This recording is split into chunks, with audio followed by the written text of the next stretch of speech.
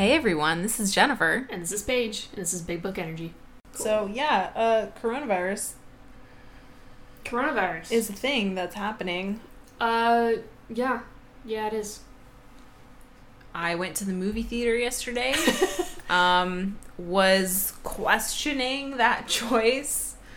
But I did it anyway so that I could go see the new Emma that came out. How was it? It was really good. Everyone keeps saying that. I think I need to go. It was really good. It was, first of all, hilarious. Okay. Which it should be. It's supposed to be funny. Yeah. Right. Yeah, it was hilarious.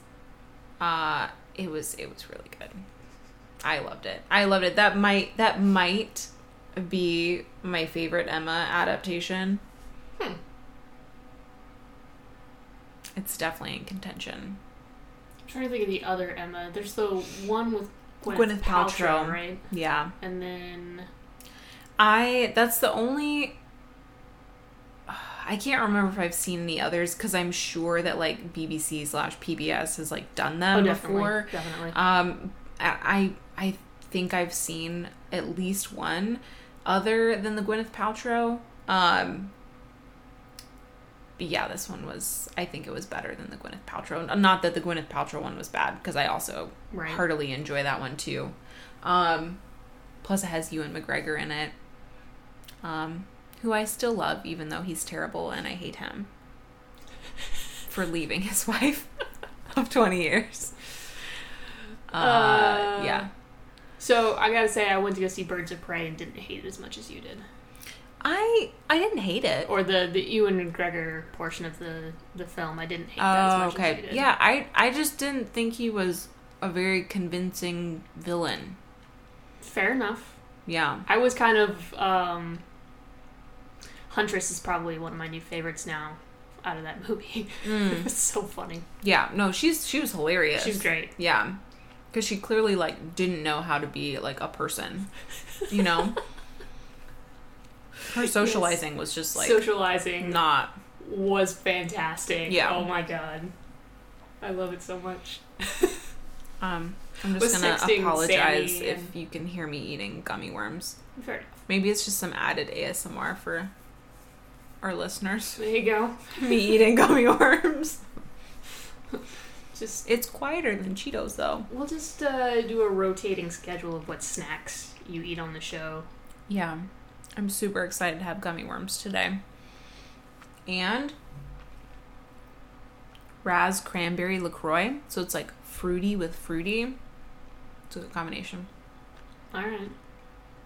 I'm just drinking coffee and water. Per usual. Yeah. I had coffee earlier today. Me too. But we just stocked up on our LaCroix. Did we buy real water in case we have to stay inside for days, even though there's water coming out of the tap? So honestly, I'm actually not sure why people are buying I was gonna water. Say, like, I don't think that us being able to drink water out of the tap is going to change over the course of this crisis. I don't foresee that being one of the things that shuts down in the near future. No. But this purchase of Germex that I made when I was in Disney World a couple weeks ago is proving to be a great purchase. Some foresight there. Definitely worth the... This has a sticker that says $179 on it. I'm pretty sure I didn't pay $179 for it. I feel like it was more. Maybe it wasn't. I don't know. If you bought it in a theme park, I wouldn't be surprised if it was more. It was like $5 or something.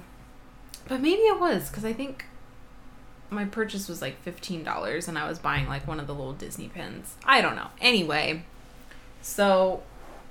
But this should last me, like, quite a while. Yeah.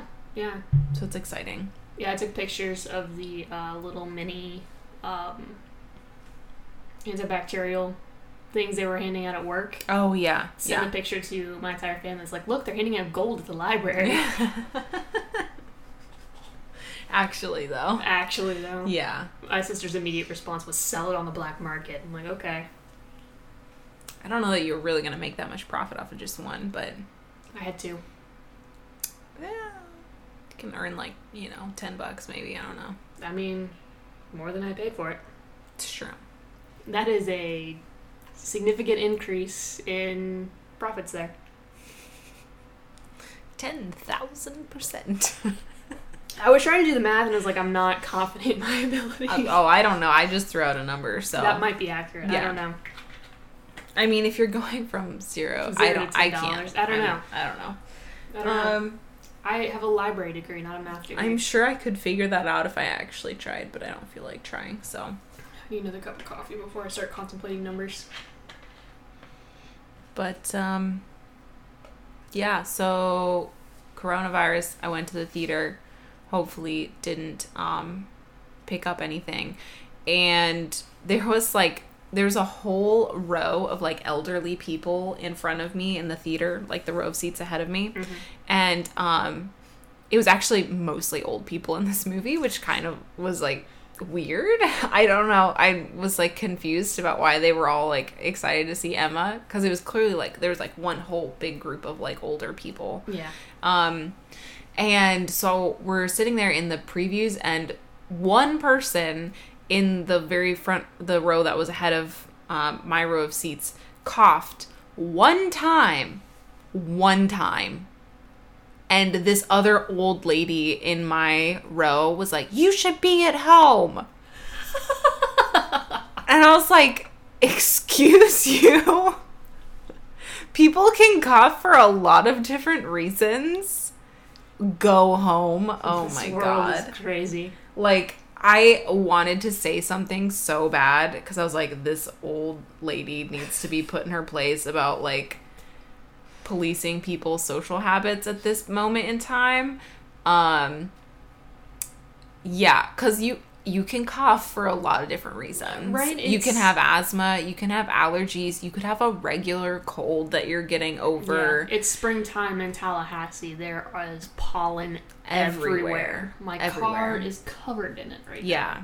And, you know, there's just a variety of things, like, that could be going on, and, like, one cough is not going to be enough for me to, like, yell at a stranger to go home. No, people have lost their damn minds over this. They really have. And, like, I understand, but, like, in the wrong ways. Yeah. Right? Like, there's obviously, like, reason to be concerned, and there's various things that you should absolutely be doing, which is probably not going to a movie theater at this point. It's also not hoarding toilet paper. Or recording a podcast together, ? I mean, we were both just at Podfest in Orlando. Yeah, and then the week before that, I was Although in Orlando Orange again. County still doesn't have any cases confirmed yet. Confirmed. Yeah. There's definitely someone in Orange County. I'm sure there is. But yeah, you were in Washington. I was in Orlando 2 weeks in a row. One of which I was at a theme park. Yeah, I was also at a theme park. You were the also next at a theme weekend. Park. Yeah, and now Disney's closed. Universal is closing tomorrow. Yeah. Yeah. So basically, it's end times. We probably already have Corona. We probably do. I feel like someone in our department probably already has it. Probably. Maybe. It's hard to tell, though, because we all are sick. Yeah. Overall, like, a pretty sickly bunch. I'm not gonna lie.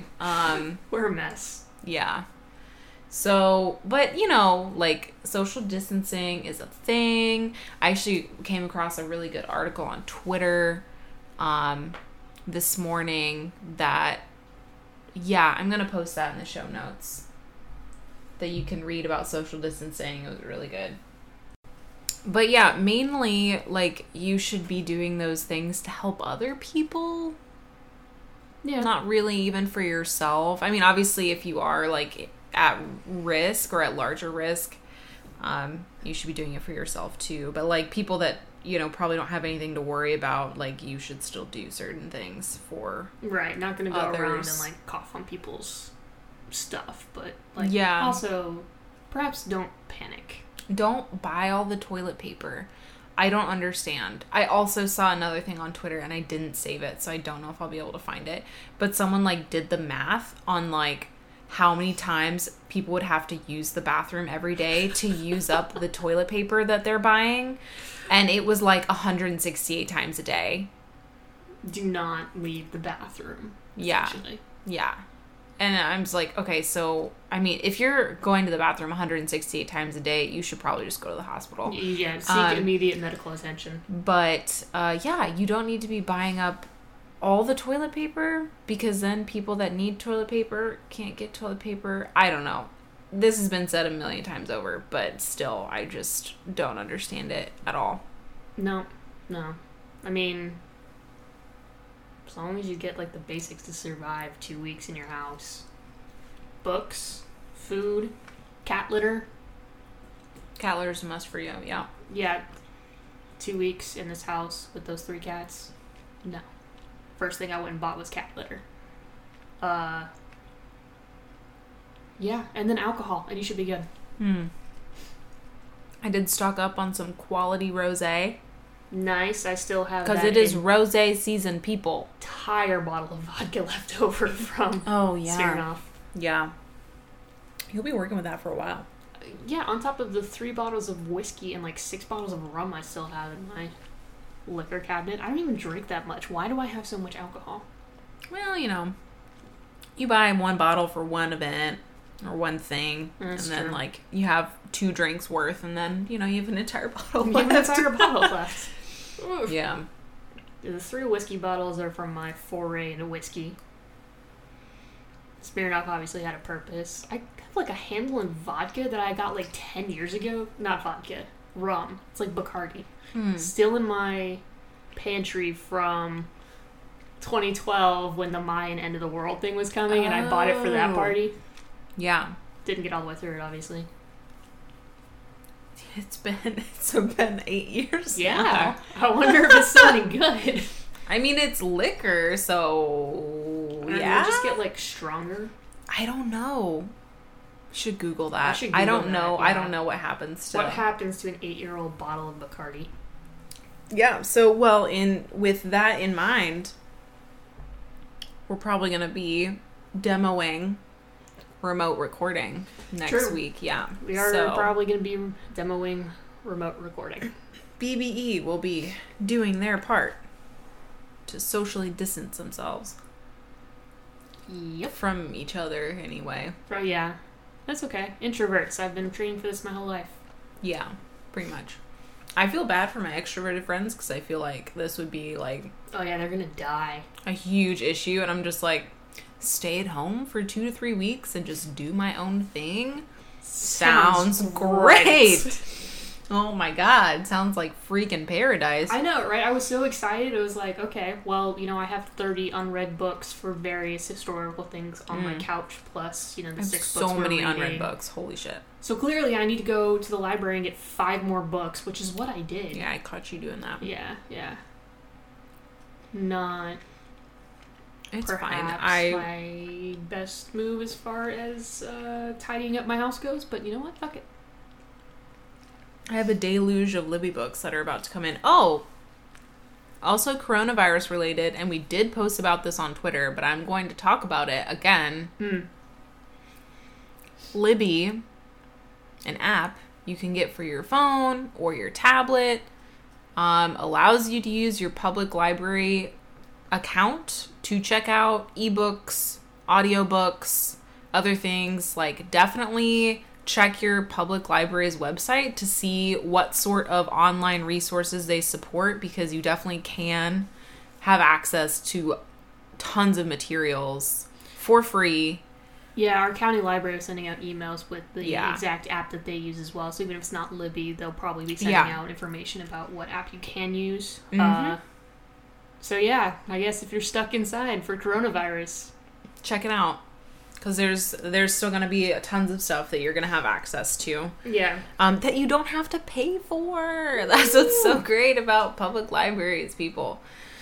Although sometimes you have to wait, and sometimes you have to wait a long time, but I found that matters less to me the more that I've used the app. Usually just because I have so much other material to read. Like, if I can't read, the latest, hottest book right away, it just doesn't matter to me because I'm already so behind. So, like, fair enough. Who cares?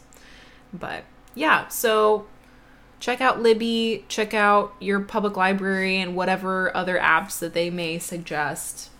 There is absolutely zero reason why you should have to be bored while you're staying inside. Yeah. And self-isolating. Yeah, not just books, but sometimes movies as well. So you get tired of Netflix, check out the library.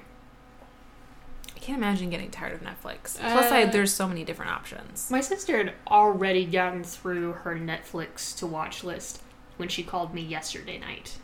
Oh my god. And how short is that list? I don't know. How long is that list? I don't... These are questions that I did not ask. Because she was asking for recommendations, and I was like, I don't know, watch Altered Carbon. I still haven't watched the second season. I still haven't watched the second season yet either. I'm scared.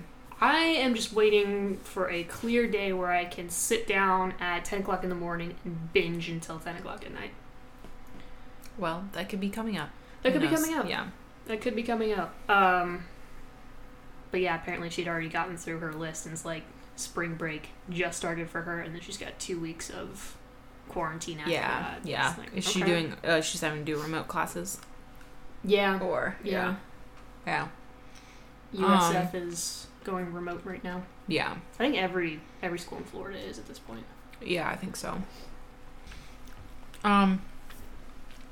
Yeah, so basically, wash your hands. Wash your goddamn hands. And don't panic. Don't panic. There's some really weird information floating out there about hand sanitizer and washing your hands, but really washing your hands is just very effective, so do that. And if you can't wash your hands, then sanitize them. Basically, that's all. Yeah. That's really it. So, cool. All right. Well, this week we are back to thrift store finds. Woo. And if you've been paying attention to our sneak peek on Instagram or on the website, you will know that we have a treat for you today. Oh, man. I have selected chicken soup for the woman's soul. I have so many questions going into this. 101 stories to open the hearts and rekindle the spirits of women. Oh, God. Because our hearts are closed and our spirits are dead? Well, I mean, I don't know about you, but mine certainly is. That's okay. That's fair. Yeah, my spirit is downtrodden. My spirit is dead. So, I don't know if you ever had encountered these before, but I think I had chicken soup for the teen soul. I think when I was younger. So I fucking loved that book when I was younger. Okay. Yeah. All right. No, the closest thing I ever got to this, my friends read it, and even then I did the eye roll thing. Yeah. I think the closest thing to I don't know, I guess I consider this, Christian fiction, sort of. It's an interesting point, because it's not overtly Christian, right? Yeah. It's not advertising that it is, and yet probably about 80% of those stories involve religion or God in some way. So, yeah. Yeah, and I always noticed that the friends that I had that were reading it were the ones that were very avid churchgoers. Which, I grew up in Oklahoma, so you throw a stone and you hit 18 people that are very avid churchgoers, so this was relatively popular. So the closest thing within the realm of Christian fiction would be the Left Behind for Teens story, which I read a couple of volumes of that. I think I read the first one, but not of the teen I read one. I read the adult one. Did not read the adult version, and I got bored with the teen one pretty quick, and then I literally only read the first one. Flipped over. Yeah. No. Rapture. Interesting in theory for me, actually reading about everyone's journey back to God, not so much. Yeah, no. I wasn't into it. Wasn't fan. Yeah, I wasn't really a huge fan of really thinking about the apocalypse to begin with. So a dark, twisty soul, even at a young age. Just like, that sounds like a bad time. It sounds like a bad time I don't want to read about or think about. It did sound like a bad time. You're not wrong. Yeah. So, I can't remember. There was this other series that I read that was like Christian fiction. And I had like 2 or 3 books, and it was about like an archaeologist family. And they were actually like really good. And I don't know what books, I can't remember what the series was. Like, I have no idea what they were. Fascinating. We'll put that in the show notes too. Let's see if I can find that series. But I liked it because it was like a lot of like archaeology. And always fun. Yeah, and that was like really interesting to me when I was younger. And it was obviously, and then there was just like Christian stuff going on too. But yeah, so Chicken Soup for the Woman's Soul. Obviously these books were like huge. #1 New York Times bestseller. They probably all were, to be honest. Yeah, and yet all of them have made their ways to thrift stores. Because the entire run of Chicken Soups were at the thrift store we went to. Yes, I'm almost positive like there was every single one. Although there are like quite a few. I actually was going to put that in the show notes too. I was going to find a list of all of them. Just to see. But, I mean, it was an impressive collection, nonetheless, at the thrift store. Yeah, just a lot. So let's learn a little bit about Chicken Soup, shall we? Let's. So the particular editors for this volume are listed as Jack Canfield, Mark Victor Hansen, Jennifer Reed Hawthorne, and Marcy Shimoff? Almost Smirnoff, but not? Yeah, kind of reminiscent of Smirnoff. A little Smirnoff-esque. So Jack Canfield and Mark Victor Hansen are the ones that originally founded Chicken Soup. And then they brought in 2 women for the Woman's Soul. You know what? At least it wasn't a bunch of guys in a closed-off room making these decisions, so... That's true. I don't know that the results would have been any different, but... Fair. So all of these people, you're like, why are you putting together a book of stories? Who are you and what do you do? Well, they're all like professional speakers. All of them. I think it was, Hawthorne and Shimoff, whatever. However you pronounce that last name. They co-own the Esteem Group, which is a company that specializes in self-esteem and inspirational programs for women. So not just a clever name. It's not just a clever name. It does sound like it could be a cult name. It does sound a little cultish. That's also something to look into. Is that even still a company that is running? I don't know. It does remind me of that booth that we saw at Podfest, which, we haven't even talked about Podfest in this episode yet. It was great. It was awesome. I'm going to write a blog post about it. We learned lots of things. We saw lots of cool equipment that we're going to be looking into. And found out some that cool tools. We're definitely on the right track for how we're doing things now, but we will be tweaking things in the near future to make it better. Yeah. There was lots to learn. It was very exciting. It was, yeah. But as part of the expo, as we were viewing some really cool equipment and all that, there was one booth that Paige really wanted to stop at. Yeah. And talk to these people. What was it called? Elevate? I don't remember. Or something. As excited as I was about it. Okay, so here's the reason I was excited about this. Every booth had a question, like, printed out and put in a little plastic thing, so, like, I guess it was a conversation starter, which, first of all... Like an icebreaker. Yeah, I really appreciated, because as a socially awkward introvert, having just, like, an icebreaker to sort of get into it was kind of a nice gift, I guess, to me as a person attending these things. It was good for me, too, because I'm... probably just as introverted as you, even though I think I seem I think I appear to be less introverted. You do appear to be less introverted. I'm not. I noticed. You were actually more hesitant than I was to talk to people, which was fascinating. I was, like, very anxious having to be in there. You were? Mm-hmm. Yeah. Which is interesting. And we just kept walking in circles because I was, like, too afraid to, like, approach anyone. Yeah. We did eventually. Yeah, we approached, like, different people.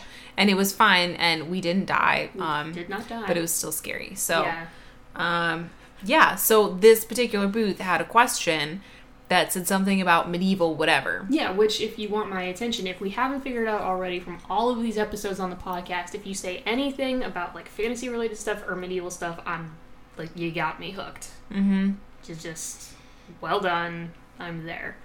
And then the question ended up being, like, what modern technology would appear like magic to medieval person? Literally fucking everything. Yeah, literally everything. Literally everything. That was an icebreaker question. That was a stupid question, is what that was. Yeah. Yeah, no. Literally everything. Literally everything. Yeah. I don't even know how you could make that question better so that it was, like, more of a... I don't know. It was stupid. Anyway. We did not talk to them. We didn't talk to them because I was put off by the fact that it definitely looked like a cult. I was like, why are you here? They weren't selling equipment. It was all about, like, elevate your mind and, like, take yourself to the next level. Like some Celestine prophecy kind of shit. Yeah, a little bit. And I was just like, why are you here? What purpose do you serve to podcasters? Like, this whole conference and expo is for, like, podcasters, and there was also, like, a VidFest, so, like, YouTubers and that kind of thing. Like, what service are you providing? Yeah, I'm curious. Are you just, like, there for the mental health aspect of it, which, fair, I suppose. But it didn't like read that way. It didn't read like that. They didn't mention mental health at all on any of their signage. It was just bizarre. It was weird. So yeah, I was like, I feel like they're a cult. I feel like we say that as well on every episode. Like, it's doom and gloom and then cults. I tend to think of everything as a cult, so... The world is ending, and everything is a cult. Welcome to Big Book Energy. Yes. There we go. There's our new tagline. That's our new tagline. Yeah, so anyway, to me, the name The Esteem Group sounds like it could be a cult. Sounds a little cultish, yeah. Sounds a little cultish.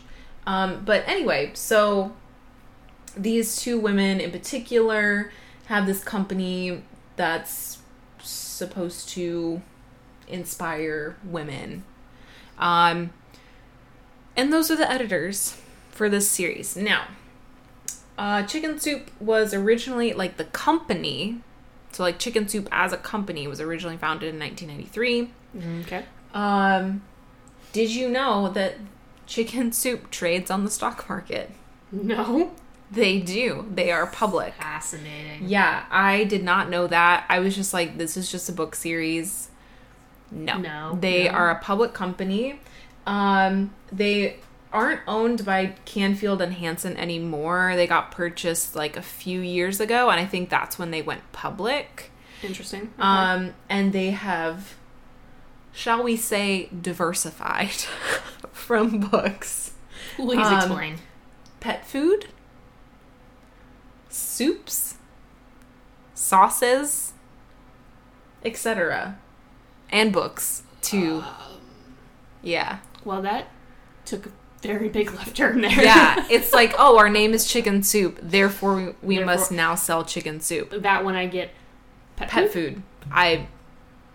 Wholesome, godly food for your pets. I don't know. The power of Christ compels you, I suppose. I'm curious because I didn't read into this at all. I don't know if it's kept that same Christian core now that it's been bought. I don't know. I don't know if the new owners are still like pushing that angle or what. I have no idea. But fascinating. Yeah, so this is, the international best-selling series of books that is now selling pet food and trading on the stock market. Let's get into this thing. So I'm looking at the cover, and there's some very interesting names there. Yes. With stories by. There are. Also, the cover, if you've seen the Shaken Soup books, like the little left third or so of the book cover is where you have some sort of graphic. Right. And for women, the graphic is some folded red fabric. I don't know if that's supposed to be I don't know. Red for women. I don't get it. It almost looks like the sheets on the cover of a trashy romance novel. Literally, that's what I was thinking. Yeah, and I'm like, that's a weird angle. That's a good start. Great. So, with stories by Oprah Winfrey. Yep. Maya Angelou. Mm-hmm. Dolly Parton.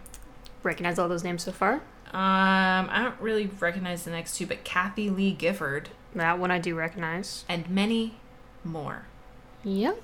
Yeah. So, they actually open with a Maya Angelou poem titled Phenomenal Woman, which I'm not going to read it. I'll just link it in the show notes. And it's basically just talking about, women and how they have power over man, and she's strutting her stuff down the street, and she's like a strong independent woman kind of deal. Yeah, so that was fine, I guess. I wasn't a huge fan of the poem, but that's cool. And then the book is split into, let's see, I think 10 different parts. Oh, good. 10 different parts. And what's really interesting about these parts is that we can see they really do, many of them fit into the traditional roles that women take.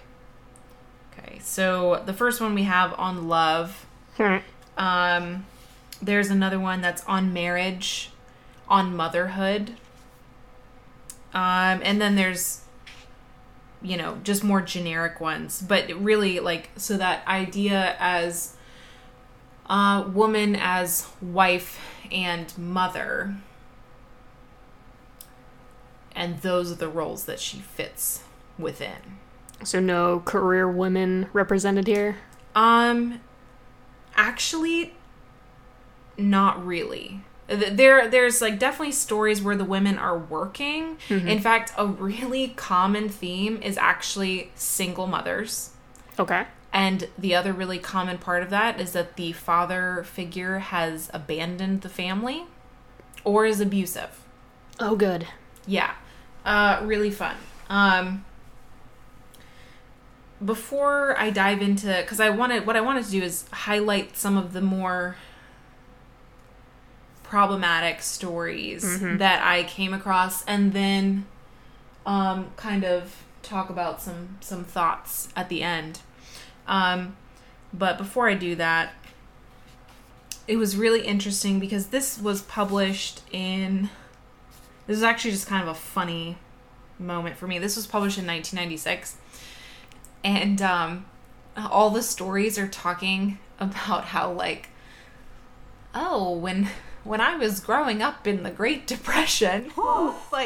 Wait, what? Okay. How old are you?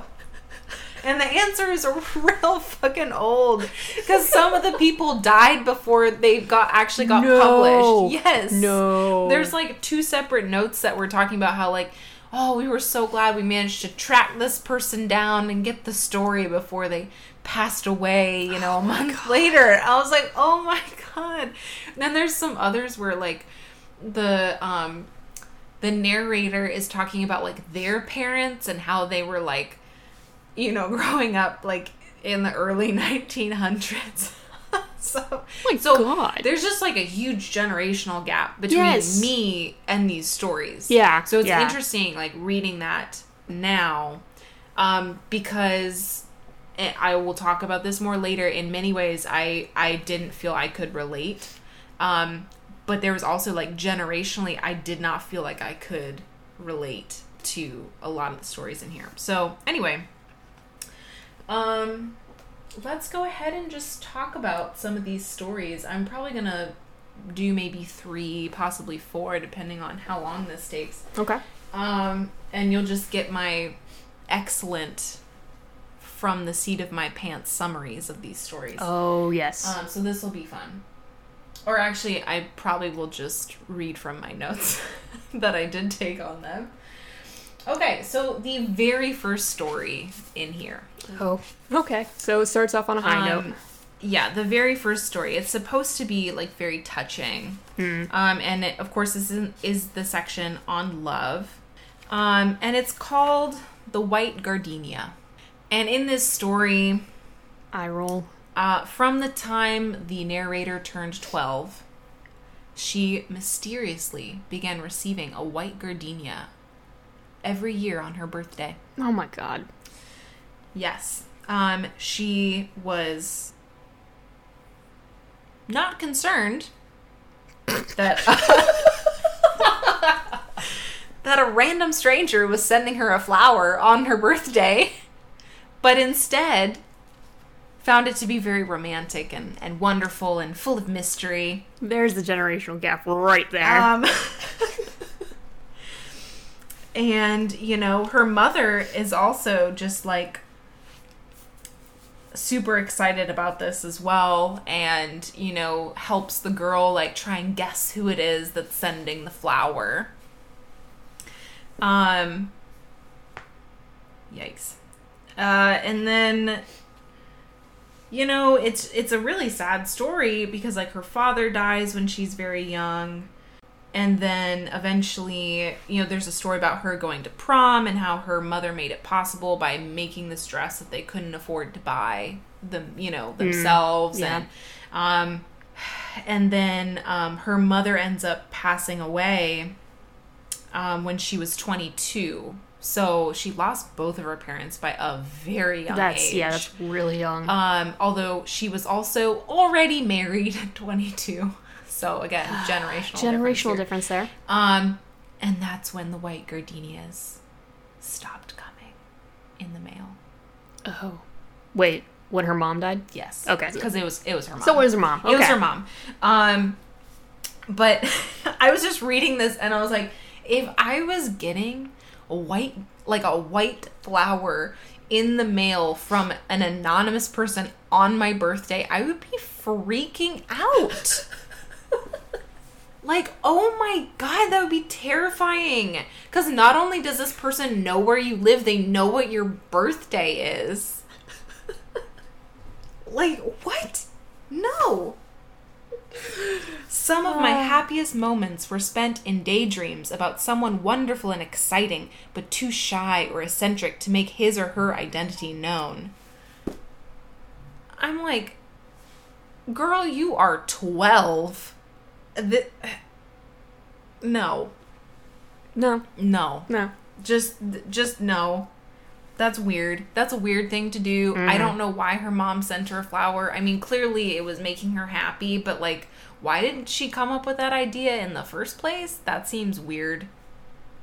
I don't know. I don't know. Yeah, maybe just give her the flower on her birthday. Yeah, maybe. Yeah. Maybe that instead. You know, absolutely not. If you receive unsolicited presents from anonymous people in the mail on your birthday, you should probably go to the police. Don't romanticize about what shy, tortured soul is on the other end of that present, okay? Like, I don't know. I like how you immediately go to stalker. That was my knee-jerk reaction. Yes, it was stalker. Okay, the next one is actually the very next story. Oh. We're starting off real strong here. We really are. And this one's called Words from the Heart. And so remember how I talked about a really common theme in the stories is that these women are wives mothers or possibly like abandoned wives, you know, like they're going through divorce. Another really common theme is that they are caregivers, which of course is another traditional female role. So these are like hospital volunteers or actual nurses, doctors. So yeah, so we've covered like the mother, the wife, the caregiver, is what most of these women fit into. So this particular one, she's a volunteer at in a hospice ward. All right then. And so there's a woman that she's taking care of. Obviously, we're in hospice, so this woman is dying. Right. And her husband comes to visit her like every single day. Which, you know, yeah, that's cute. That's sweet. That's cute, right?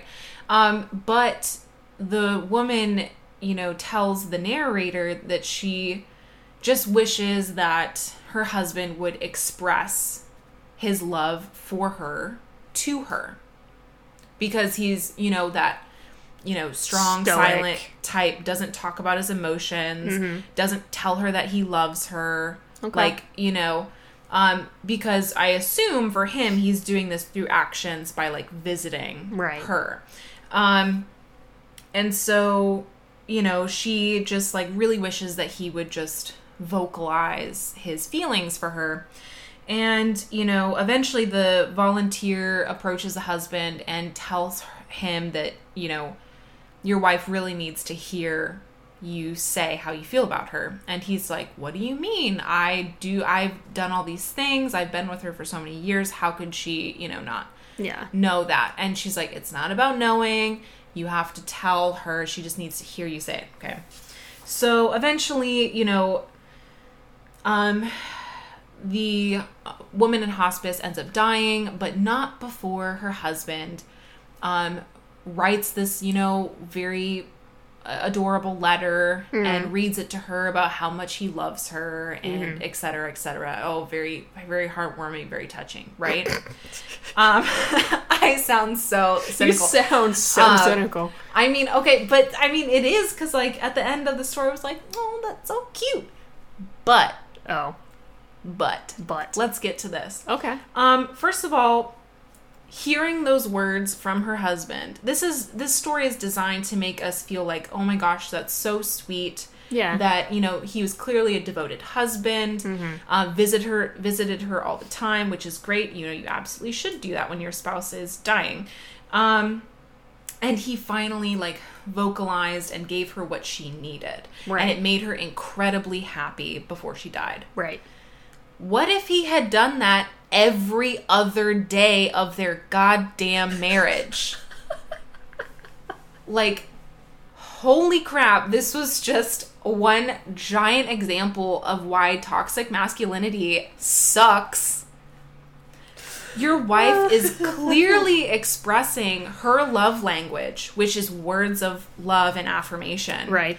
And you as a husband were unable to fulfill that for her for decades.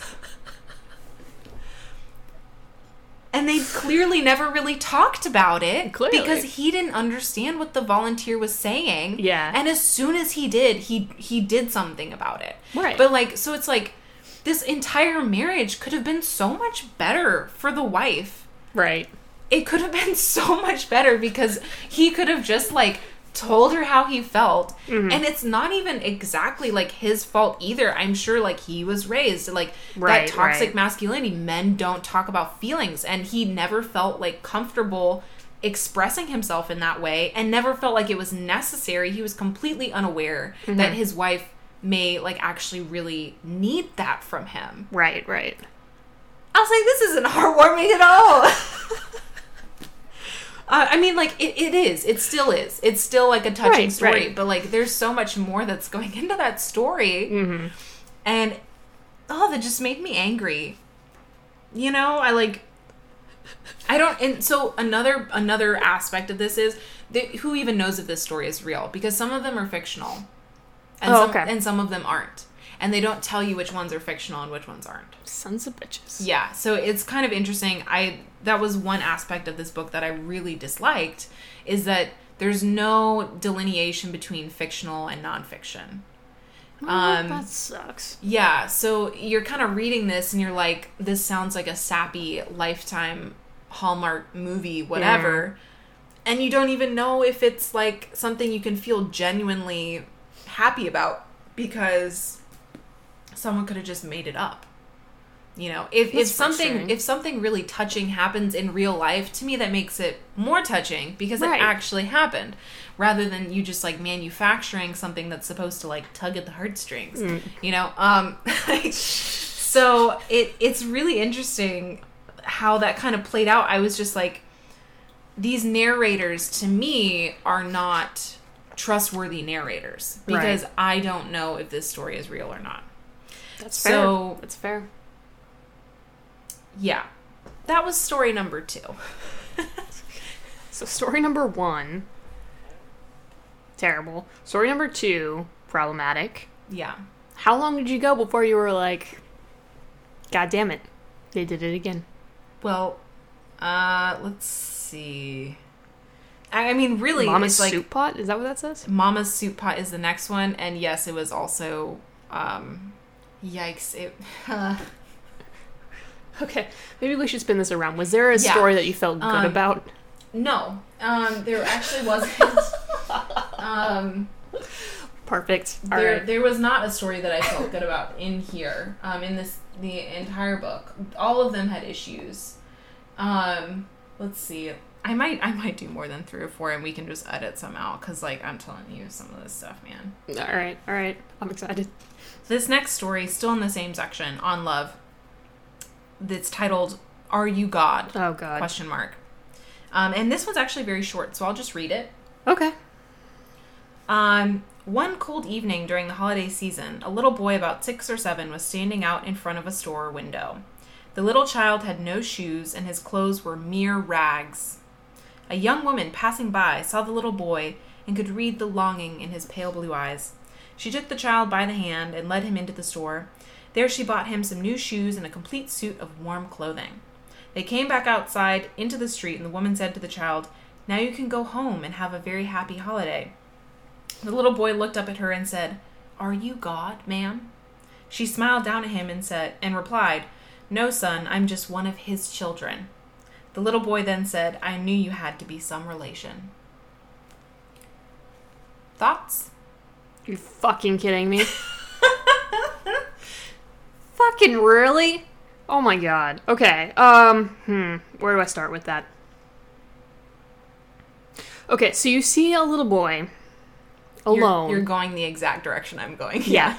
You see a little boy alone in rags. Yep. You just buy him clothes and then you're like, fuck off. Send him home. To me, I'm pretty sure that this is not a real story. It's like a made-up one. Oh my god. But even the implications are still like, dude, no. Because a man wrote this one. Dan. Okay, Dan. Fucked up Dan. If you see a small child in rags and it's cold and dark. On his own. What makes you think he even has a home to go back to at that point? Yep. I think the first thing you do is you call the fucking cops. Yeah. Child Protective Services, anything. DCF, anything. Coronavirus. Yeah, so those are like exactly what I said. First I was like, what kind of bullshit little heartwarming story was that? Well, I mean, and then you see a starving kid dressed in rags during the holiday season, and you just buy him clothes and tell him he can go home now. Why would you even assume he had a home? Yeah. Why would you assume that him showing up with brand new clothing will be well received by whoever is waiting for him at home? The same people, I might add, who are totes cool with their 7-year-old being alone outside the house on a cold winter evening. Like, nothing about this story makes sense. Stellar parenting. Nothing about this story makes sense. Yeah. This is not how we respond to this situation. No. And this is some made-up bullshit. This is some made-up bullshit. I'm just one of his children. Fuck you. No, you're not. No, you're not. Because you're actually not improving that child's life one bit. No. No, even if you spend $100 on getting him new clothes, you're not improving that child's life. No. You're not actually helping him. You're not. You're making yourself feel good for like 2 seconds. 2 seconds. And then you're going to forget about it, and you're going to go back to your nice warm house. Yeah. And eat probably an unreasonable amount of food. Yeah. And watch television. Now, does that mean that if you come across a cold, starving person that you shouldn't buy them clothing? No. Right? But you shouldn't just buy them clothing and then go home and continue to support the system that allows for that to happen. Right. Maybe find a different way to deal with that situation. Yes. Dan. Fucking Dan. There's one story that's titled, "It was 1933," and my comment is just, Jesus!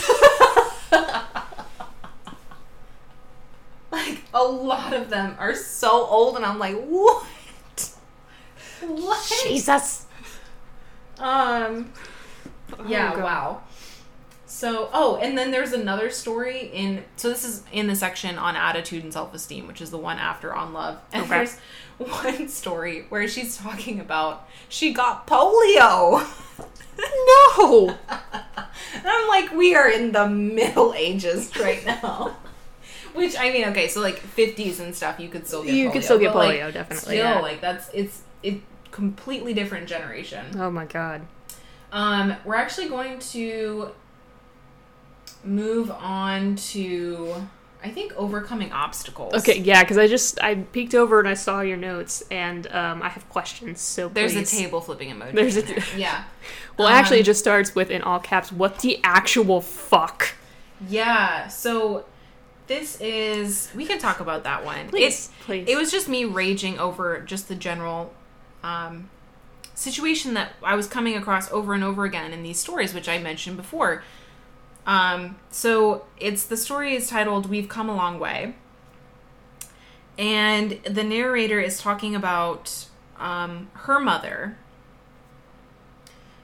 And let me just read this first section, which made me just like go into automatic rage mode. Oh, I'm excited. Go. By 1946, when my mother, Mary Silver, had been married to Walter Johnson for nearly 7 years, she was the mother of 4 active, noisy children. I was the oldest at nearly 6. The others followed close behind, 2 boys ages 4 and 2, and then a girl, still just an infant. She's an infant. All right. We lived in a very old house with no close neighbors. I know little of my parents' lives at this time, but having raised 2 children myself in some remote corners of the country, I can imagine what it must have been like, especially for my mother. With 4 small children, a husband whose sense of obligation extended to bringing home the bacon and mowing the yard, no neighbors, and almost no opportunities to develop any friends of her own, she had virtually no place to vent the intense pressures that must have built up in her. So we're talking about great awareness of the struggles of mothers and motherhood. Right. For some reason, my father decided that she was straying when she could possibly have found the time and who she'd have been able to meet, let alone stray with, since the 4 of us were constantly underfoot, is a mystery to me. But my father made up his mind, and that was that.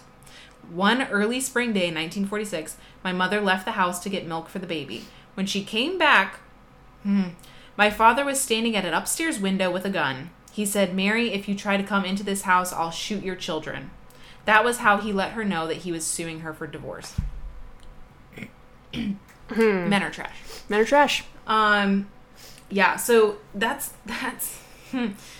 Okay. That's all right. Hence the table flipping emoji. Yeah. And so eventually the whole story is about how her mother gets the kids back, first of all. Good. And moves to the city and basically ends up supporting them. What was she? She was doing like math. So, she had a degree in mathematics. Oh. So she's actually educated, which is a step above like what a lot of women, especially at that time, would have dealt with. Yeah. But basically, like, she had really struggled to find a job, because most of the times the jobs were going to men, which again, men are trash. But eventually, she finds a position. She stays at that company for 38 years. she gets a corner office in downtown Manhattan, which, like, even, like, in the 70s is, like, pretty insane. That's so awesome. Yeah, but it's just, like, over and over again, these stories are about women with children escaping abusive husbands or being abandoned by neglectful husbands. And I'm like, what about this particular trope? You know, like, was it just, is this a generational thing? Was it that much more common back in the day? Is this something that still happens with, I mean, obviously it still happens. You hear about it all the time, but I'm like, is it with the same frequency? And what was it about these stories that they thought would appeal to women? I mean, I guess, like, you know, even if you're a single mom, you can do it. Yeah, I guess. I don't know. It was an interesting choice, and it comes up over and over again. So they thought that these in particular were going to be, they were going to speak to the female readers that are presumably picking this book up. Yeah. It says a lot about the audience. Yeah. Or what they think the audience is. Right. I'm like, why are so many of these stories about women, like, being abandoned or abused? I don't know. It was weird. It was weird because there were a lot of them. So yeah, that was my big reaction to that one. Those seem like appropriate reactions given the scenario there. What the fuck threatens to shoot their own children? People. I know. Man, there's just so many interesting. There was a story that actually in this particular section that I actually took something of value from. Okay. So that's going to be the story is called Soaring Free. And we have a woman who is pregnant. Oh, this is going to be good. With her husband's child. Okay. When he comes home and basically tells her it's not working anymore. And get out. Nice. Yeah, and this is just as she's giving birth to her first child. Oh, good. Yeah. Good. And so she's obviously struggling. I mean, with this. But there is a point where, the last paragraph of the story, which I will read. Okay.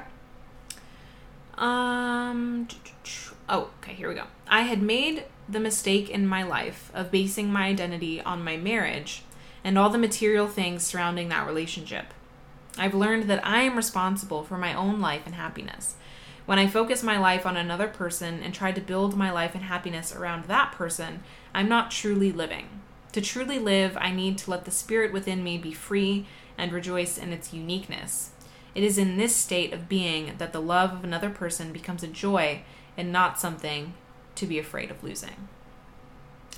So that was, kitty. Yeah, I saw. Aww.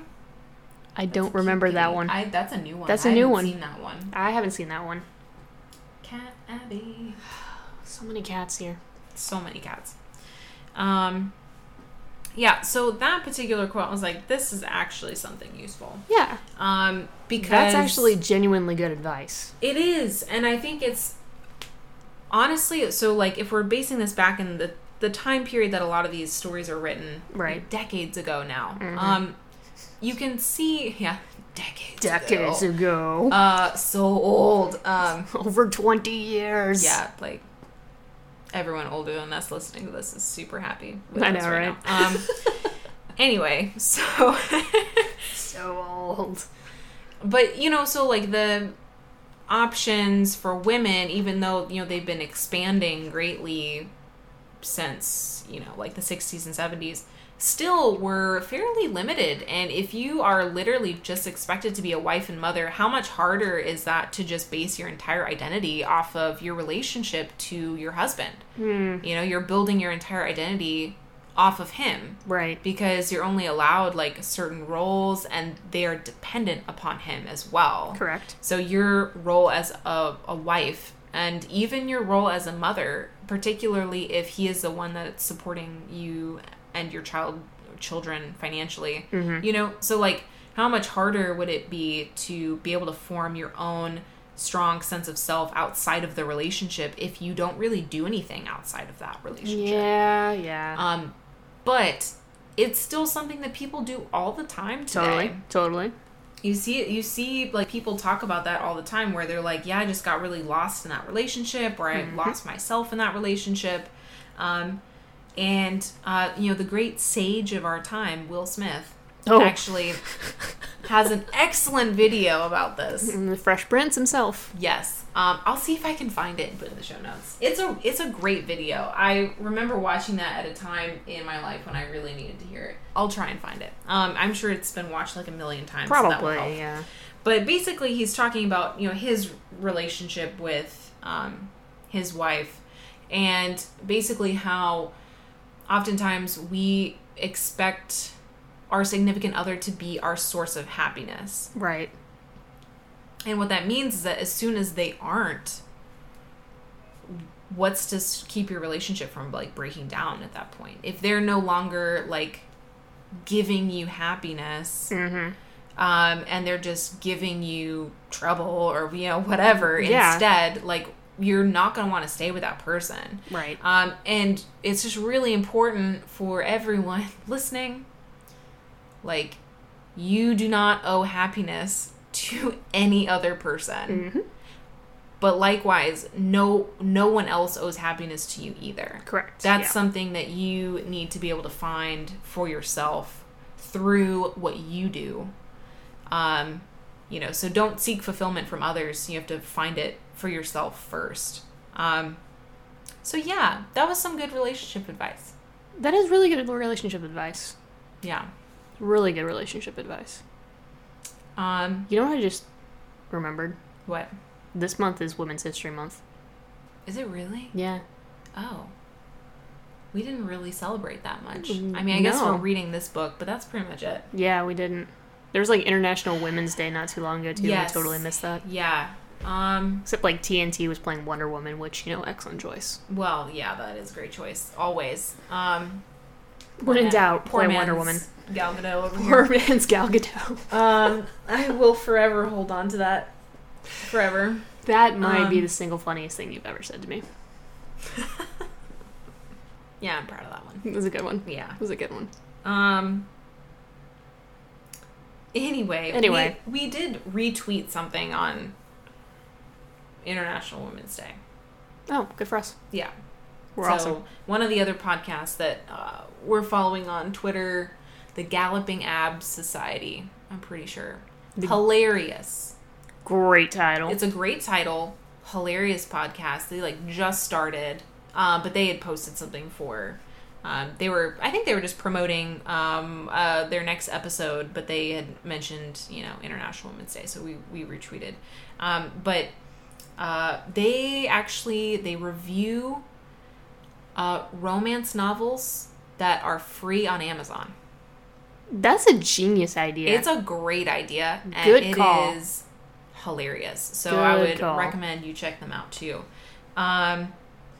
Anyway, back to chicken soup. Yeah, sorry, just that popped into my head. Chicken soup. Let's see. Okay, now we're getting into the section on marriage. Oh, yay. Yay. I am so excited about the advice on marriage from this book. Oh, boy. Okay. There's two I'm going to talk about. There's actually another one that I wanted to talk about, but, you know, trying to keep this limited. I'm sorry, does that say what women don't understand about guys? Yes, it does.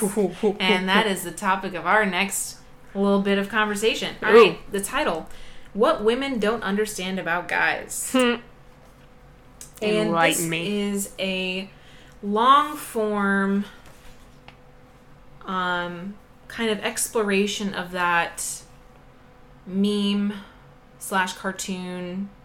genre that goes around, you know, the social media, where it's like the man and woman are like laying in bed and the woman's like, oh my God, what is he thinking about me? Does he love me? Blah, blah, blah. And then the man's little thought bubble is like, man, the car wasn't firing right today, or some other stupid bullshit. Yeah. How are you going to catch all 150 Pokemon? Like, yeah. Yeah.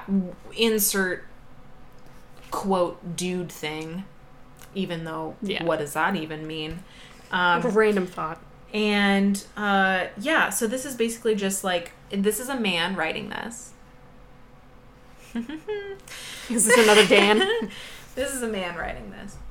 And God, it's so fucking weird. Okay. So it's basically Roger and Elaine are on a date. Okay. And they've been dating for a while.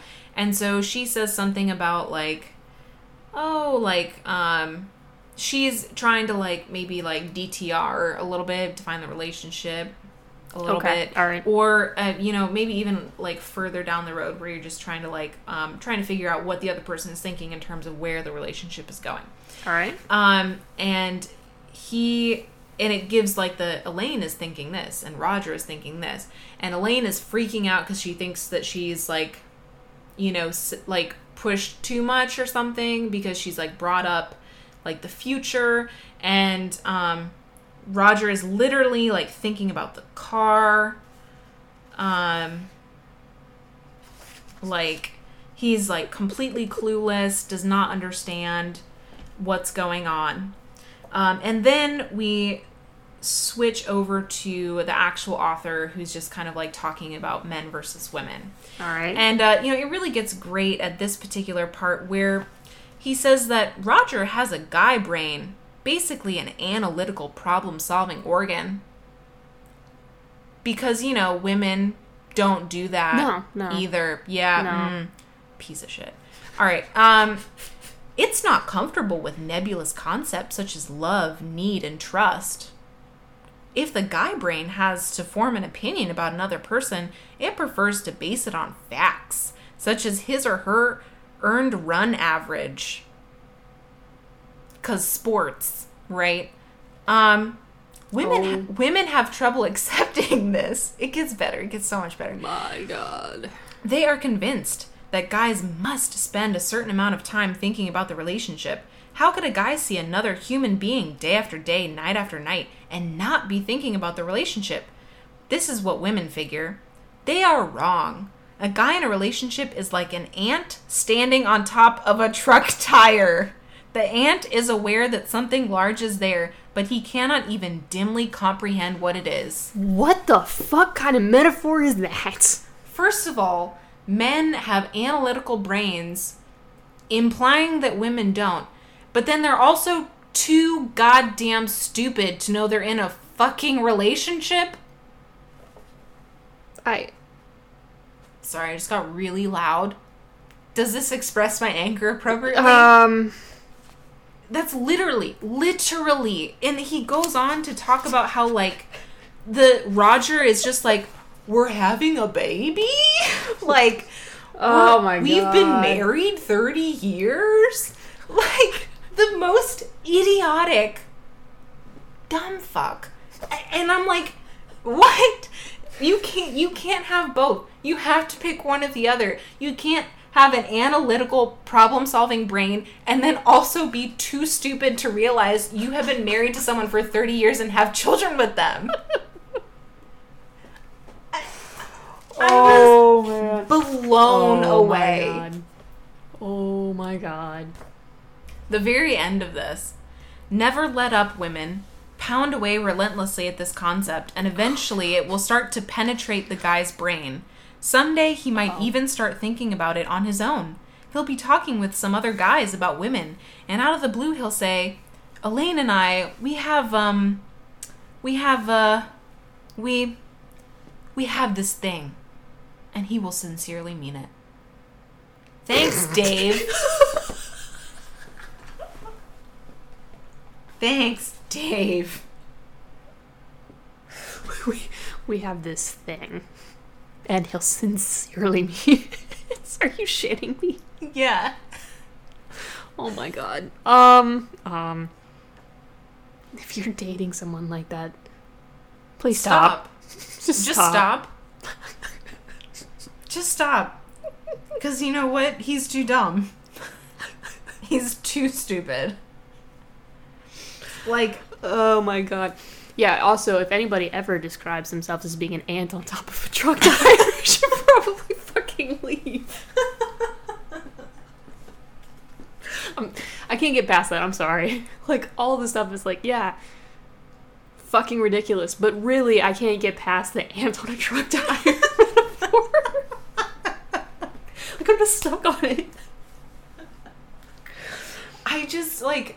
That's even worse than, like, when you feel like a plastic bag in the wind. When you feel like an ant on a truck tire. I just... this one blew me away. Like... It blew me away. So, first of all, like, men have analytical brains that don't understand emotions, which therefore implies that women have emotional brains and their thoughts are not based on facts. Because he talks about how men's thoughts are based on facts. And I'm like, I'm sorry, fact, you're in a relationship with someone. Like, I've actually never met a guy who was not more ready than I was to talk about what we were. Like, like, guys think about this stuff, and yes. I'm sorry, they're not so dumb that they can't figure out after this example, 53 years of marriage, that they have a relationship. A thing. They have a thing. They have a thing. They have a thing. They have a thing. I don't know. Is that what you call your 5 children, or like what? I just... He was simultaneously insulting to both genders. This stupid little story. That's that actually Dave came impressive. Up with. Yeah. That's actually impressive. And that's not to say that I don't think that men and women think about different things. I'm sure they do. Oh, yeah. I'm sure they do. Because you know what? They're just like individuals. Yeah. I know. It's weird, that, right? Like, don't think the same things. And, you know, it's not just... It's like... We stereotype that women are more emotional. That's rooted in patriarchy. But, like, we stereotype that women are more emotional. Not all women are. No. And sometimes it's the man that's the more emotional one. I've actually found oftentimes it's the man that's more emotional. But that's fine. Maybe not necessarily with me, but whatever. So, like, it doesn't have to be that way, and it often isn't that way. Right.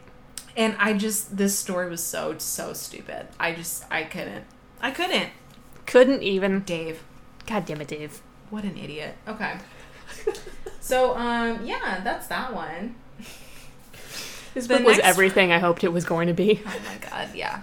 It was endless entertainment. This was exactly what I wanted whenever we picked these things up. The next story, we're going to get into some monster in-laws. Oh. Yeah. So the story starts off very cute. Winona was 19 when she first met Edward, a tall, handsome young man in the summer of 1928. Holy shit. Because we're in the Middle Ages. By the way, this story is called Lost and Found. I didn't preface that. They met in 1928. I was like, I can't even relate to this. Sorry. So anyway, they meet like one time, and it's that classic like love at first sight. They begin a like pen pal sort of relationship, because he's not from Detroit. Okay, he was visiting, and they continue that for months, and then all of a sudden, the dude stops writing, and she's like, well, I guess he must have found someone else. And she's like heartbroken, but like whatever. So a few years later, she gets married. And they have kids. And then this guy was a friend of her brother. And so she goes to her, visit her brother and sister-in-law.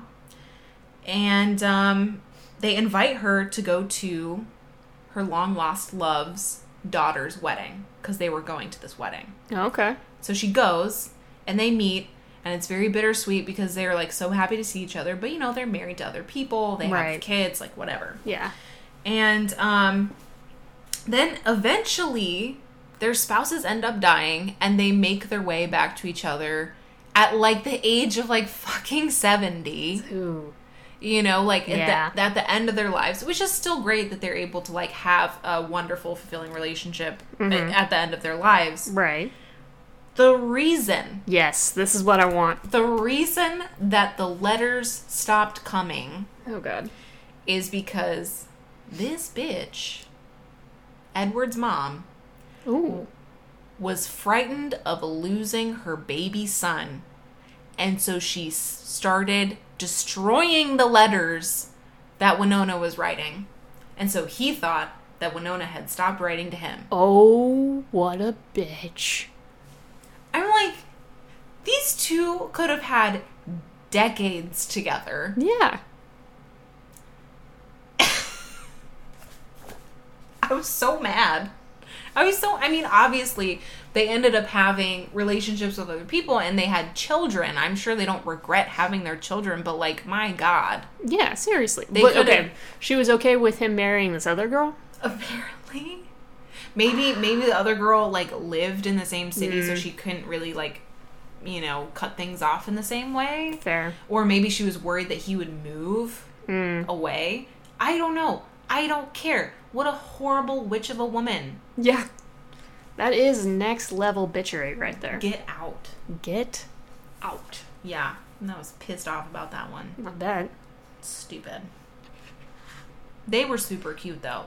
Edward and Winona were adorable. Yeah. So let's move on here.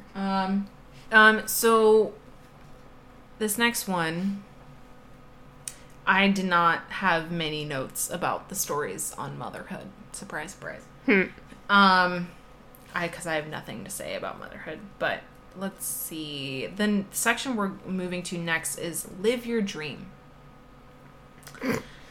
And the first story we're going to talk about is called The Wind Beneath Her Wings. This is about a real person. Okay. So in 1959... Jean Harper is the protagonist of this story. She, her father is a crop duster pilot, and she also wants to be a pilot when she grows up. Cool. She has a dream of being a pilot, but, you know, it's like 1960s essentially, and she's a woman. So, over the years, whenever she talks about wanting to be a pilot, she's met with discouragement and negativity. You know, girls can't be airline pilots, like, you know. Bullshit. Whatever. Yeah, exactly. But, you know, when you're young and growing up and you're just receiving constant negative feedback on what your dream is, that's really discouraging. So, she is a senior in high school, and her English teacher gives the class a writing assignment. And the first assignment is based on what do you think you'll be doing 10 years from now? And Jean is like, what am I going to be doing? And by this point, you know, she's given up on this dream of being a pilot. So she writes about being a waitress because that's what she thinks, like, that's what women do, right? You know, if women are working, like, what are the available options? And that is waitress so is one of them. sad. Yeah, it's really sad. It really is. And so the teacher collects the papers, and 2 weeks later, asks a different question. If you had unlimited finances, unlimited access to the finest schools, unlimited talents and abilities, what would you do? And that's when, and then she asks after they turn in the second assignment, are those two things that you wrote about the same thing? And the answer, you know, I think even if you did that today, the answer would be no. Right. Right, absolutely not. And here is where the story... So, eventually, Jean does become an airline pilot. She becomes a pilot for United. Nice. She was one of only 50 women airline pilots in the nation at the time that she was working. She became one of the first 3 female pilots ever accepted by United in 1978. That's pretty badass. So she was able to turn this around because of this teacher and what she said to them. Now, what she said to them is inspiring and great, and I agree with it on the one hand, but we'll see if you come up with the same issues that I did. All right. So the teacher says to the class, I have a little secret for you all. You do have unlimited abilities and talents. You do have access to the finest schools, and you can arrange unlimited finances if you want something badly enough. This is it. When you leave school, if you don't go for your dreams, no one will do it for you. You can have what you want if you want it enough. Okay. Yeah. So, what you just said is the American dream right there, right? Yep, it is. Which is kind of horseshit. Because it is very much a bias system if you come from a wealthy family, if you are white, if you are male. You have all of those things pretty much available to you. But there are many, many, many factors working against you if you're not in that category right there. So it doesn't matter about how much you want something. You are not necessarily going to get it. And it doesn't matter how hard you work at something. It still doesn't mean you're going to get it. It still doesn't mean you're going to get it. So, it's really interesting. And this could also, again, be a generational thing. Because we're talking, this is like late 60s probably at this point that she's in high school, maybe early 70s depending. Well, I guess at that time you could work during the summer and get enough money to pay for tuition. The sentence here, you do have access to the finest schools. No, you do not. No. No, you do not. And I think that particularly has changed in the past 20, 30 years. Yep. You cannot arrange unlimited finances. No. First of all, what the fuck does that even mean? Right? It's like, this is the advice that follow your dream to the detriment of everything else. This is what this is saying, and you will succeed. You will achieve what you want. This is what gets people $200,000 in debt because they went to the Ivy League school to study what they're really passionate about. Mm-hmm. Now, no, you shouldn't. No. You shouldn't go to the finest school just because you can. There's various sorts of factors, mostly financial, that are going to limit you or should limit you if you're going to be making sound financial decisions. Yep. Yeah. And also I don't like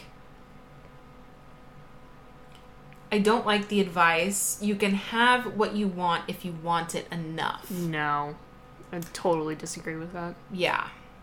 And I think, for some people, this works out. Wanting it enough is enough.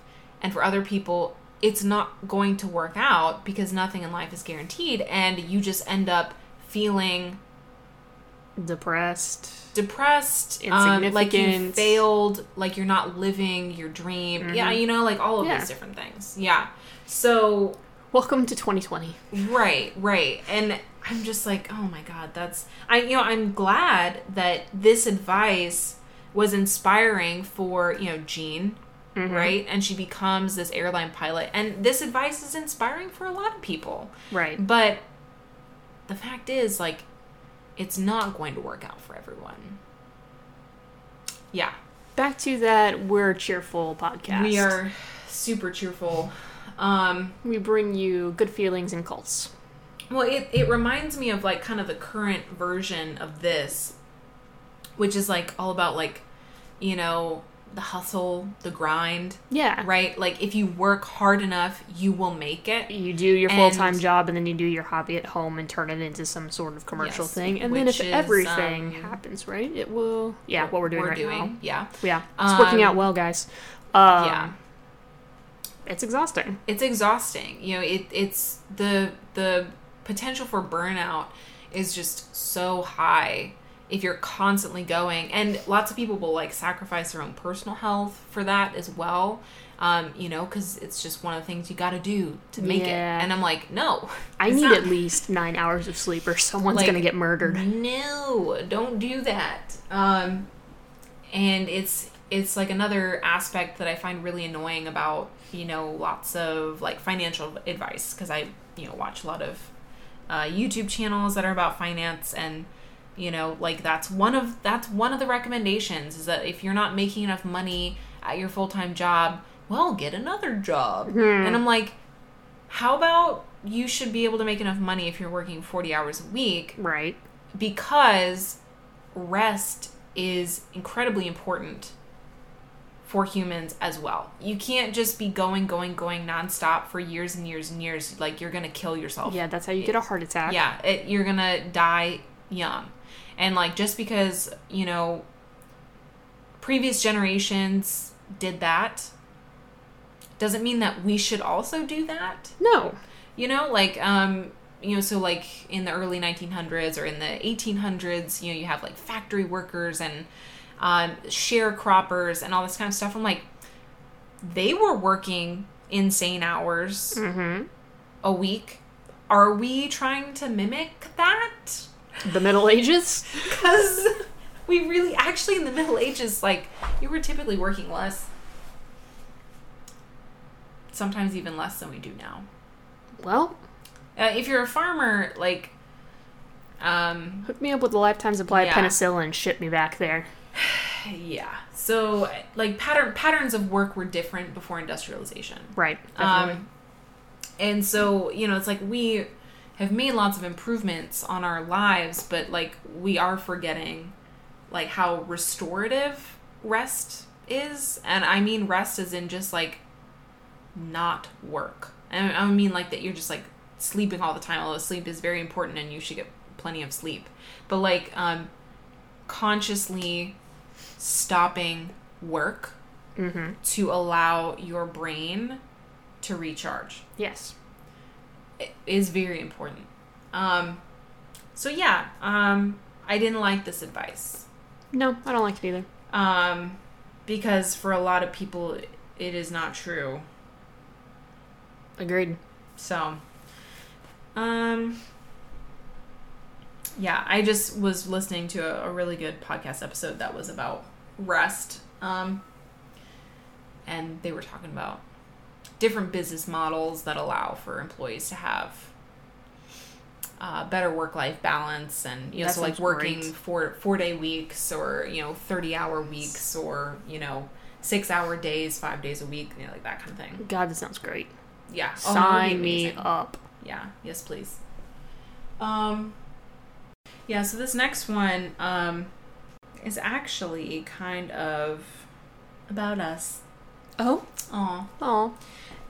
So it's about this waitress who was trying to start a newspaper with her husband, and happened to run into Betty Furness, who I think if you're from an older generation, you'll know who that is. Yeah, I have no idea who that is. I didn't recognize the name, but she was like a big name. And she just decides she's going to ask her for an interview. Oh, ballsy. All right. Yes. And she interviews her, gets really good advice, and ends up, not being a waitress, and is able to have a career in journalism. And let's see. Yeah. So the advice that was given at the end of this story seems similar to the advice given in the previous one, but I think it's different. And it's valuable in a different way. So she writes, I remember being swept along by the conventioneers. There was a convention in town, which is why Betty Furness was in town. Okay. Knowing my life had not been what I truly desired. Yet I had stumbled upon the opportunity to interview her, hadn't I? Do any job you're doing well, and you'll stumble over the right opportunities to do what you truly desire. Yes, over the years, we'd separately pursued our dreams and found our opportunities. It had taken talent, vision, and persevering commitment, and most important, a strong faith that we could reinvent ourselves. But it had started at that moment, there on the streets of Atlantic City. Taking a deep breath, I had plunged into the crowd, pushing aside my pyramiding ideas for the piece I would write later that night about Betty Furness. First, I had a job to do well. I had to go feed my share of 14,000 Democrats. It was the Democratic Convention. Gotcha. So it's kind of like this idea that going back to the Celestine prophecy and Alchemist, that the universe almost like provides certain opportunities for us that are serendipitous. Right. Right. Except here, there's kind of that added element of like, the opportunities are there, but we need to pursue them. Right. Yes. This is an active pursuit rather than being passive and just allowing them to come to you. So if you're presented with an opportunity, take it if it is something that serves what you're truly passionate about. This, to me, was actually, this is what we're doing right now. Pretty much, yeah. Like, we saw an opportunity to start doing something that we like to do. You know, and then, and the kind of the sentence where she talks about, like, knowing my life had not been what I truly desired really resonated with me, because that's how I often feel about my life right now. You know, yeah.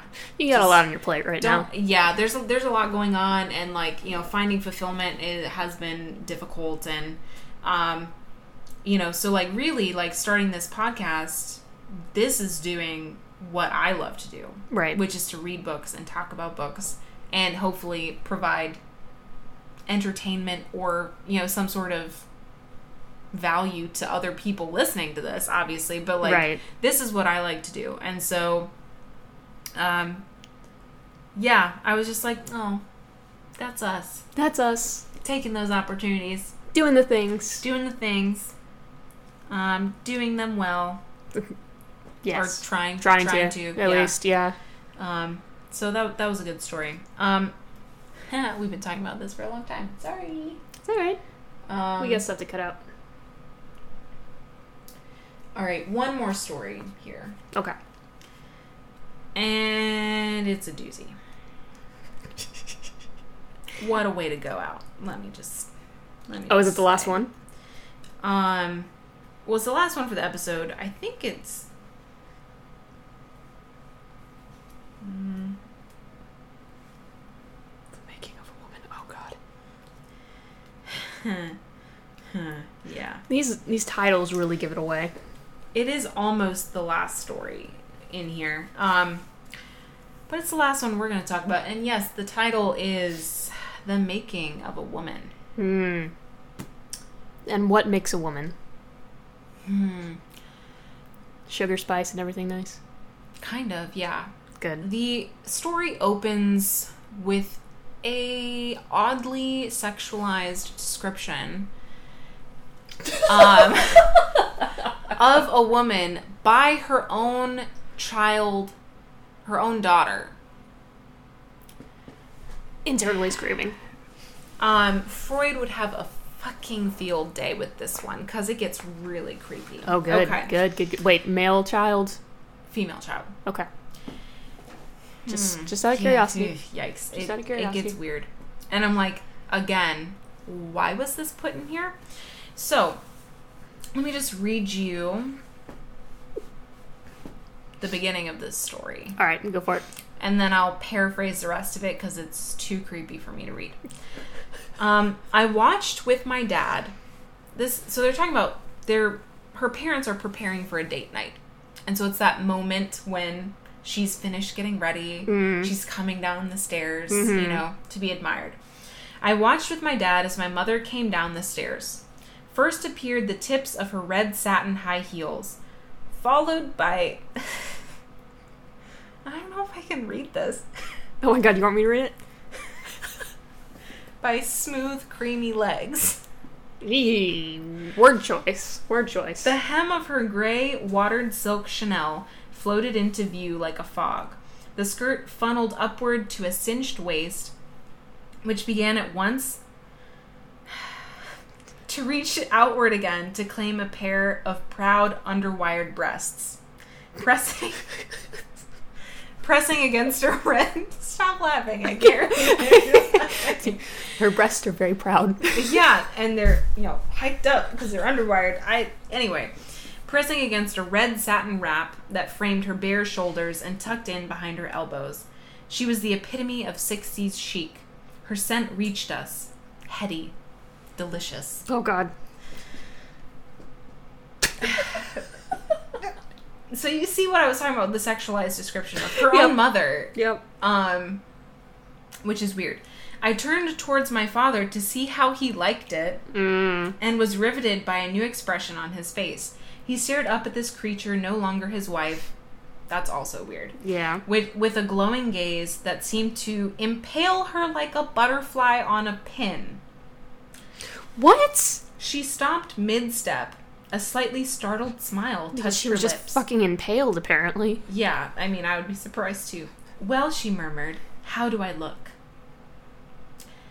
Okay, so first of all, this reads to me as if the person writing it thinks they write really well, but doesn't realize that they're not good, because this is just not appropriate. No. It reads like a man is giving this description, which is really weird, because it's supposed to be like a young girl.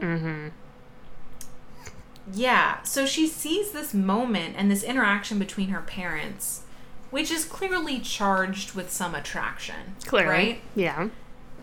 She tries to recreate this with her own father by dressing in the outfit and waiting for him to come home from work.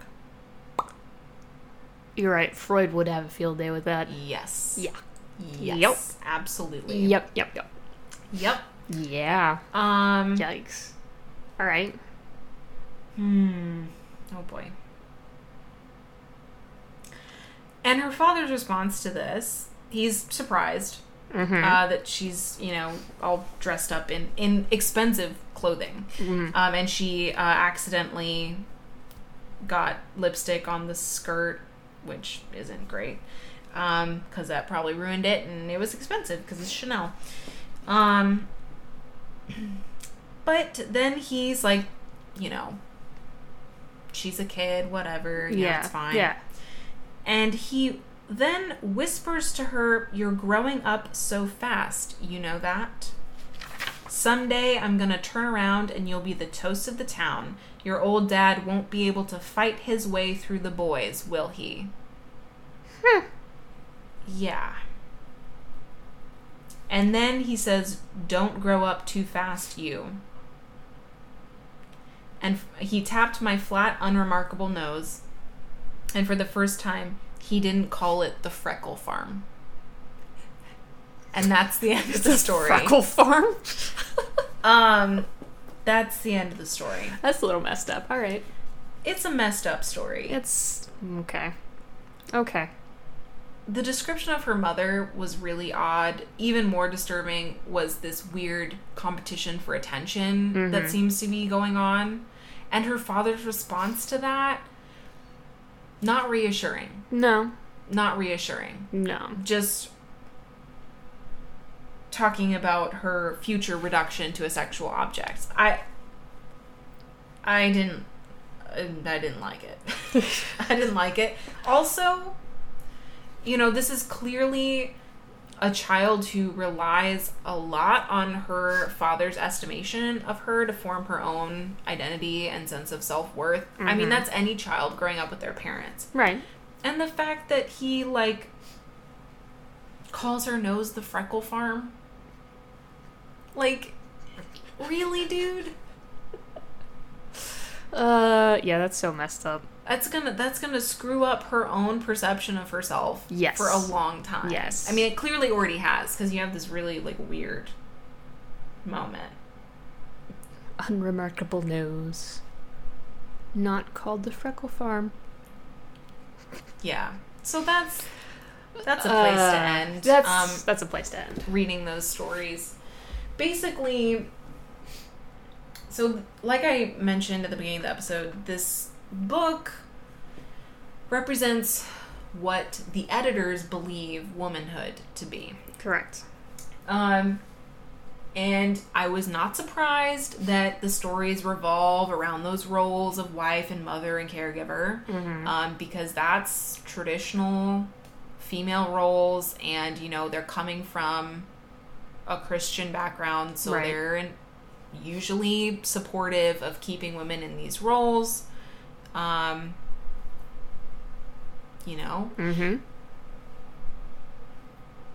my problem with this book, well, one of my many problems, where do I start? So, this kind of thing isn't really my style because of how sappy and sentimental it is. Right, yeah. There were a couple stories that I actually enjoyed, and I was like, oh. Usually it's like the really old couples that are like devoted to each other, you know. That's pretty cute. After decades, I'm like, that's adorable. Yeah, you know, because that's like what you want, right? That's the goal. That's the goal. And there was like one story in there where like, the one old guy was like heartbroken because his wife had been moved into a nursing home and he was having to get moved into a nursing home, and they typically don't allow residents to like sleep with one another, like share a room. Yeah. And he was just like very upset over not being able to, you know, be with his wife like how they have been for like decades. But he was like, okay, fine.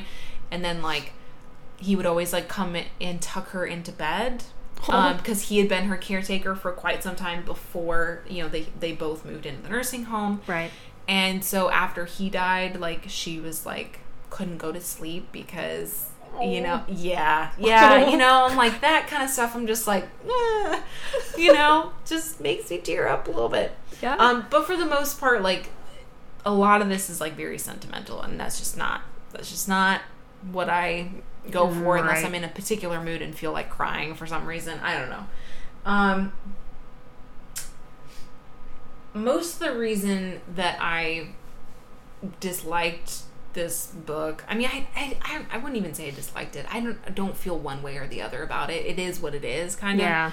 I just couldn't identify with really almost any of it. Yeah, because I mean, it's published in 1996, but all of these stories are from like 1940, 1930, even earlier. That's literally, in some cases, 100 years ago. Yes.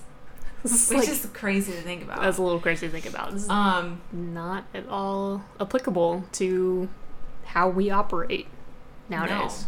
No. Well, and like, it's not even really a good representation of what modern womanhood is either. True. And so that was like the other, like, because none of these roles apply to me as a woman, right? Because I'm not a wife, and I'm not a mother, and I'm not a caregiver to anyone in any capacity, at least not right now in this time of my life. And I don't see being a caregiver as a particularly feminine role, even though that is historically how it's been, but I don't see that. There were a lot of stories in here that I was like, what does this have to do with women? Like, why isn't this, just feels like it's more of a people thing to me. And then the rest of them I just couldn't identify with because I don't have kids and I'm not planning on having kids. And I don't want kids, you know, it was just like, I don't understand this. Fair. But it just didn't feel, I couldn't identify with it at all. Cause like, you know, that's not what womanhood is to me. Yeah. Like, I don't think that being a woman is tied to being a mother even. Yeah. Like, you know, so like who you are as a woman in no way shapes who you are as a mother almost. Like, I don't, you can be, well, I don't know. I'm just kind of like blathering on at this point, but like, yeah, to me, womanhood doesn't include any of those roles. Right. And it doesn't need to include any of those roles. And so it was just kind of like interesting because I tried to think about, I was like, what, like if I was to like write a story for this. Yeah. Like, what would that look like? You know? What do I think is a story that's like uniquely suited for women? And other than just like stories that highlight kind of the issues that we face in regards to like equality and stuff like that, right, I couldn't really think of anything. Okay. Because for me, I guess I just don't see any role as being unique to women in general, except for obviously like motherhood, because like biologically that's what we can do. Right. But like everything else is just like a human thing. Right. To me, rather than being like a woman thing. Yeah, no, that's fair. That's fair. So other than like issues that we face with like, sexism specifically, I was like, everything else could be applied to anyone else. Pretty much, yeah. Except for like motherhood, like the actual like growing a child inside of you, which just sounds like a terrible time to me, but lots of people are into it, so like that's up to them. Yeah. So it was an interesting read. All right, fair enough. Yeah.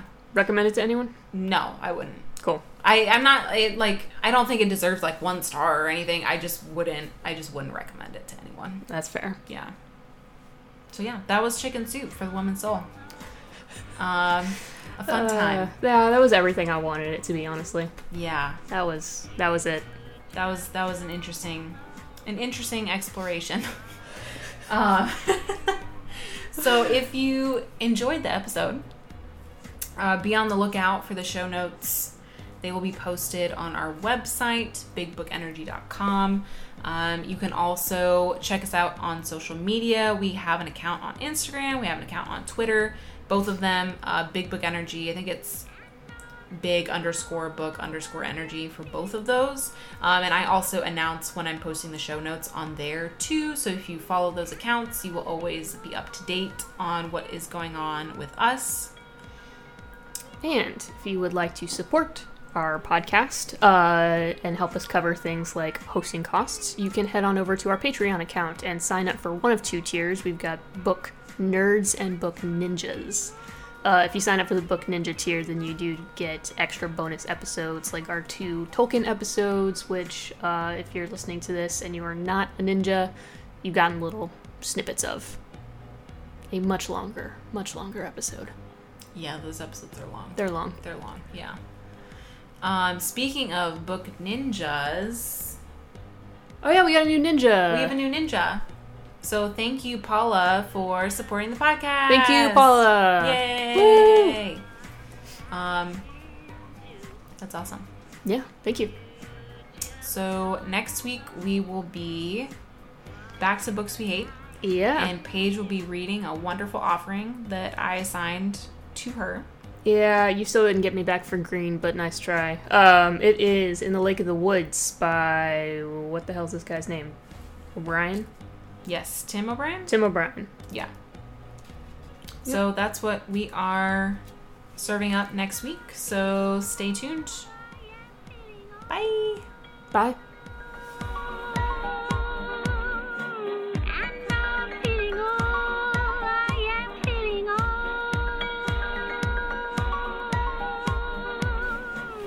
It didn't take them long to break out. It did not take them long. We've only been recording for like 20 minutes. It's early. They're still pretty active about this time. So normally until like the afternoon when everybody's zoink out. Excuse me as I just choke on some gummy worm juice over here. Oh no, you coughed! Coronavirus! Go home, bitch.